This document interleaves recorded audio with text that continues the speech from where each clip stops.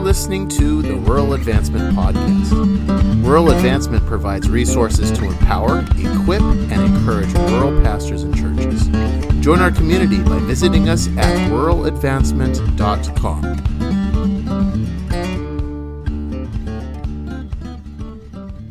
Hey, welcome to the podcast. I am excited today. I get to sit in with a phenomenal leader out of Illinois. I'm going to give Corey just a moment to introduce himself, if he would take the time, and we're going to see how this works. All right, my name's Corey Musgrave. I'm from Fairfield, Illinois. It's a small town in southeastern Illinois. I've lived there most of my life. I've lived up in the Quad Cities for a year, but I've been pastoring now for 3 years at a great church called New Beginnings in Fairfield. I'm married, have 5 kids, just love life. Awesome. So we've got you on the podcast today to talk a little bit about your church and where it's at right now. You said you were there for 3 years. Uh-huh. Well, tell us a little bit about that church.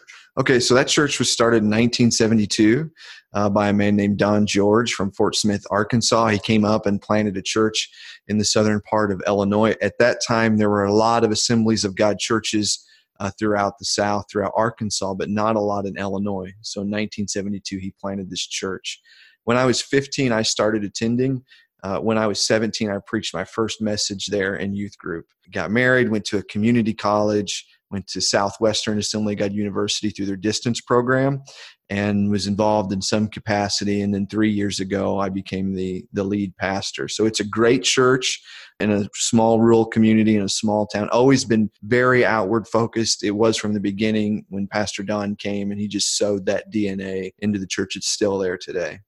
Being in rural North Dakota and just North Dakota in general, that term rural can really be about perspective. Sure. Let's clarify when you say rural. So our county is I don't know how many square miles off the top of my head, but it's a very large, fairly large area for a county in Illinois. Total population of the county is 16,000. Population of Fairfield is about 5,000. So, it's not urban at all. It's got the small community feel. Everybody knows everybody. The hunting, the fishing, the horseback riding, the guns, everything that goes along kind of with rural culture is there. Context. Sure, absolutely. It's relevant. Yeah, people say it's cold, and I'll be like, oh, well, how cold? And they're like, well, it got to 40. And I'm like, that's relevant. Right. So just perspective. We do have a Walmart in town. Now, there's one guy in my rural class that says you have to define rural by how far you are away from a Walmart. Yes. So previous to this, I was an hour and a half away from Starbucks. And people ask me, they're like, how do you do this? And I said, I'm only 40 miles now. I feel like I'm living large. So yeah. I get rural context. But rural context doesn't mean there's a lack of opportunity. And so you've been at this church for 3 years doing, I assume, church the way that church has always been done, generally speaking, as cliche as that sounds. But you're doing something new, a new adventure now. Can you kind of share and expound on that a little bit?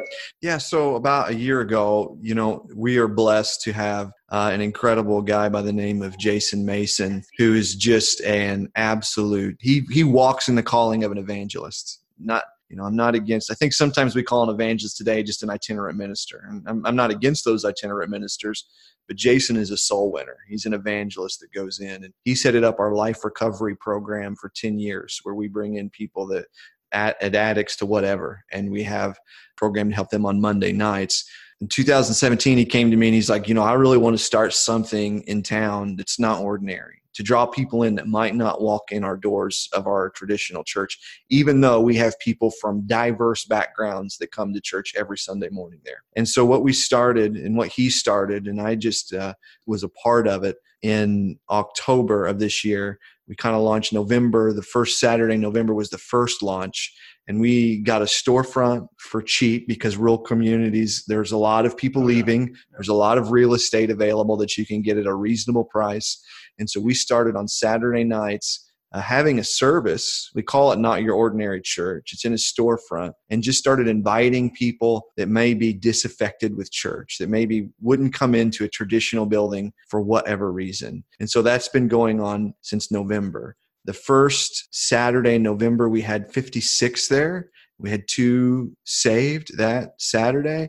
It's just been building ever since. Now and I don't know, this number's a month old. We've had 33 saved since a month ago, baptized several, and the salvations that are happening are people and I don't want to just classify people, but they're people that would not have probably walked into my church, and they're genuine conversions, and we're seeing lives changed, and we're seeing families strengthened and put back together, and we're seeing people that someone might have thought, well, they might not have a call of God on their life, saying, I feel a call. And now we're even looking at expanding this into some of our other rural communities. That's awesome. I love the kind of the out of the box thinking with this, because like you mentioned, these aren't people that would necessarily, hey, let me put some nicer clothes on and dress up and go to a Sunday morning service somewhere. So that edge, how do you walk this out though? Like, okay, so somebody came with a plan.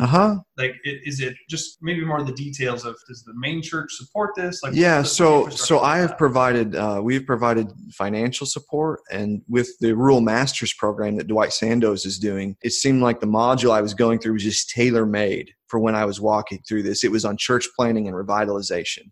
And so I used a lot of the coaching techniques that I had learned with Dwight and Nadine, and then a lot of just the practice to walk through this.